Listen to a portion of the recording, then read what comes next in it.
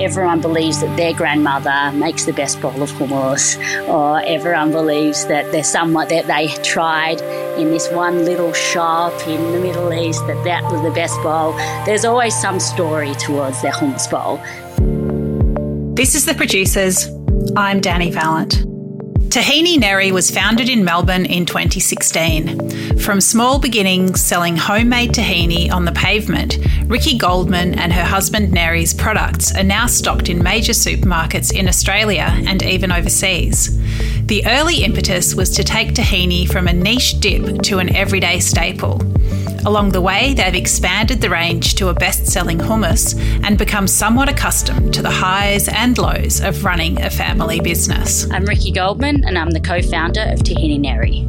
At Tahini Neri, we manufacture Middle Eastern staples, mainly hummus, tahini, harissa. So Neri and I co-founded Tahini Neri in 2019. Our story really began out of love.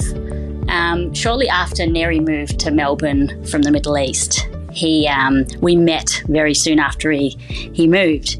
And during our first few times, or our first few dates, he would make these elaborate meals, and a lot of it was based on tahini, or a lot of the meals that he cooked, whether it was scrambled eggs or roast vegetables or just a bowl of hummus, there was always some incorporation of tahini. And I guess I used to travel to Israel every year as well. So I was very immersed in the food scene in Israel, and also very familiar with tahini as an ingredient in our dishes. However, in Melbourne, it wasn't a staple. And Neri and I saw a gap in the market. We struggled to find tahini on the shelves. So after a few late night discussions and a big batch of tahini made in our kitchen, we decided to gift it to family and friends, and the feedback was amazing. For the first time, Ricky shares the story of Tahini Neri's not quite kosher first days outside cult Southside bakery shop, Baker Blue. So I went down to Williamstown and bought a $400 little cart. So on one Friday night, we made a big batch of tahini, and we mustered up the courage to stand outside. Well, no one actually knows this, so I hope I'm allowed to say it. But we made 40 little tubs of tahini, kept it in our fridge overnight, and then early on a Saturday morning, we brought that cart that I bought from Williamstown and we set up outside the original Baker Blue store in Elsternwick. And we figured if people were buying amazing bread, how could they say no to a tub of tahini? We brought 20 tubs first round, and we sold out in about, I want to say, half an hour. We had to rush back to my dad's fridge, pick them up the second batch of, and go back to Baker Blue. And yeah, the feedback was amazing. I still remember some of our first customers, and they still today buy exactly the same tub of tahini, and the ingredients have not changed once. So after a couple of weeks outside Baker Blue, we eventually got shut down, which was always going to happen, and then we migrated to the farmers market. So we would go on Saturday morning again to the farmers market, and it was a bit more organised then. So we had our stall set up, we had music blasting, you had Neri screaming, "Who wants to try tahini?" in his Israeli accent, and we sold a few different things, but all based on tahini. So we had bliss balls, we had halva, and we had the tahini dip. Then the tahini came in two flavours. We had our green tahini and our signature, and we also sold tahini bowls, which included our signature tahini, egg, parsley, oil, homemade harissa, and a little garnish on top. And that was fabulous. We like to say that was probably the best R&D we could have paid for, because we got to chat straight right there and there with our customers and hear the feedback from their mouths. So that really gave us a lot of confidence actually to say, hey, let's quit our full-time jobs and let's give this a shot. Pavement retail was never going to work long term, but it was a great proof of concept. Ricky talks us through the next steps. I grew up in a very entrepreneurial family, so there was a lot of conversation about business and and starting something. So I always knew I had that in me.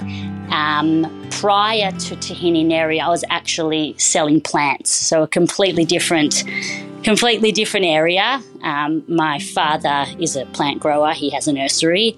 And so I've always been around that. And I decided to sell plants to stores and restaurants and online. And that was really great. But I was doing that on my own. And once I had the support of my partner, life partner and business partner, it really helped develop something into something much bigger. So, as I said, we started at the farmers market, and one thing led to another. We got a bit of money from our parents, and we bought our first second-hand food processor, and that started us off. And we rented a small kitchen in Hawthorn, which was at the back of this little alleyway. And we just started making the same product that we sold at outside Baker Blue. We started making that in a little bit more fancier tubs. And I bought some reams of paper from Officeworks, and I borrowed a guillotine, and we bought some tubs that were tamper evident, and which, if you don't know what that was, it's once you click it down, it preserves the product inside. And we just started, I made a logo on Canva, and we just registered as Tahini Neri. Selling tahini was a bit left field, but Rikki was always leaning towards doing something entrepreneurial. She picks up the tale. So we basically did the hard way. We just door knocked. So we would go with our esky full of tahini and our in-house printed labels and our handwritten best before dates, and we landed our first store in Caulfield North, which is a deli called Lenny's Deli. And yeah, as I said, we drove it at the back of in our boot, and we cranked up the air conditioning, and we just knocked on the door, and he took 12 tubs. I'll never forget. And yeah, and that was the beginning. And from there, the next day, we went to a few other stores. We went to the markets, Paran Market and South Melbourne Market, and slowly we like to say that we have like 100% conversion rate. Once you try the product, you'll buy it. When Australians think dip, they tend to think hummus. Even though the Chickpea Classic wasn't part of the Tahini Neri plan, Rikki and Neri decided to bring hummus to the people, along with an ongoing explainer about how it's really eaten in the Middle East. Hint, there's not a rice cracker in sight. The name started as Tahini Neri, and we brought out 3 flavours of tahini. There was signature, green and spicy. And during the days at the farmers markets, people would always ask us to bring out a hummus. And this was quite, this is interesting from Neri and I. We never really thought we would be a hummus brand, but we worked on this product for about a year, and back and forward from food techs and developing and getting it right. Neri is very pedantic, and which makes for a good product. So eventually he was ready to bring it out to market, and today hummus is our best-selling product. And it emulates the feeling of sitting in Tel Aviv in a hot and balmy little hummus bar and eating with Neri always says, if someone knows how to eat a bowl of hummus, because you're only allowed to use 1 pita per bowl of hummus. You're meant to finish the whole bowl with the 1 pita. Our hummus has limited ingredients and very premium ingredients. We use only the best chickpeas, very good oil, limited oil, but there's a little bit of it. Limited garlic. We like to say, there's not a lot of garlic in our hummus. And the texture is really important. So ours is very smooth and creamy. I guess that hummus comes in so many different flavours and varieties, and there's so much provenance towards it. Everyone believes that their grandmother makes the best bowl of hummus, or everyone believes that there's someone that they tried in this one little shop in the Middle East that was the best bowl. There's always some story towards their hummus bowl.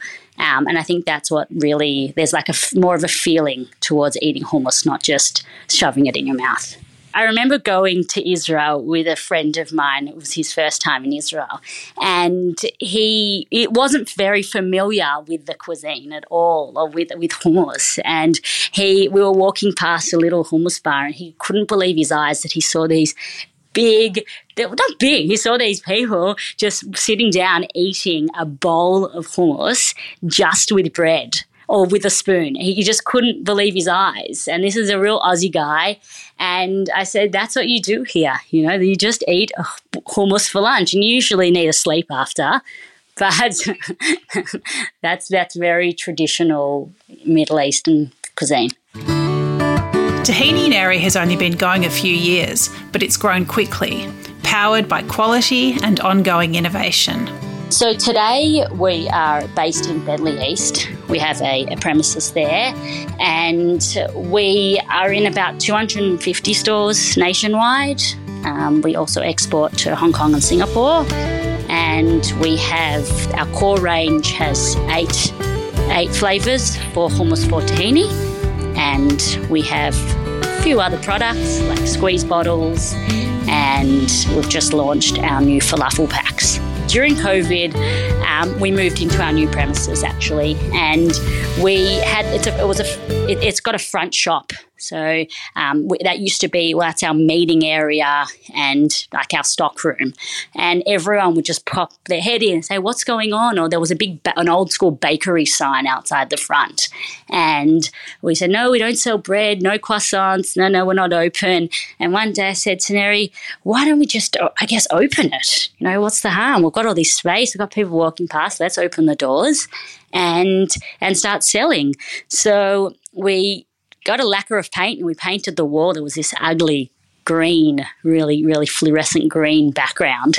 So we painted that into like a really beige colour, and we used the same bain marie that we took to the farmer's market, and we bought a second-hand fridge and we opened the doors and called it Neri's Hummus Bar. And still today, we serve fresh hummus bowls made the hummus is made that morning, and we serve fresh hummus and tahini. One of the joys of running your own show is that you can have an idea and bring it to fruition.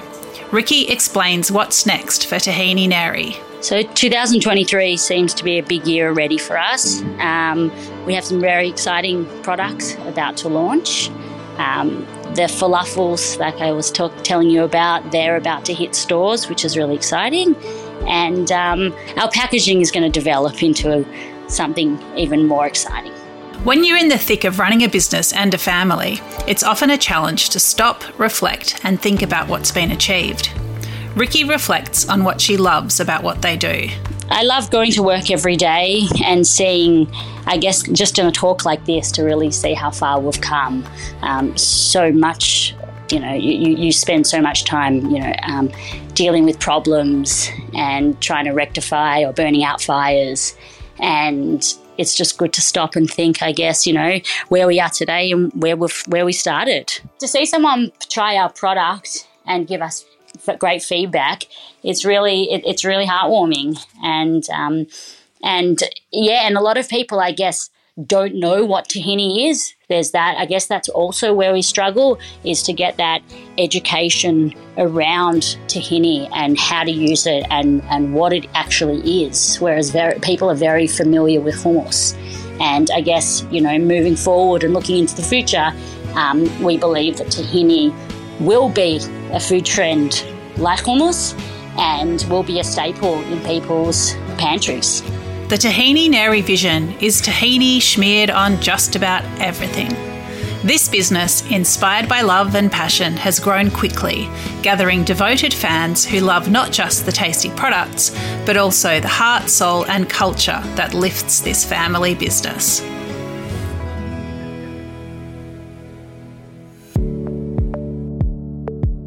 This is The Producers, a Deep in the Weeds production.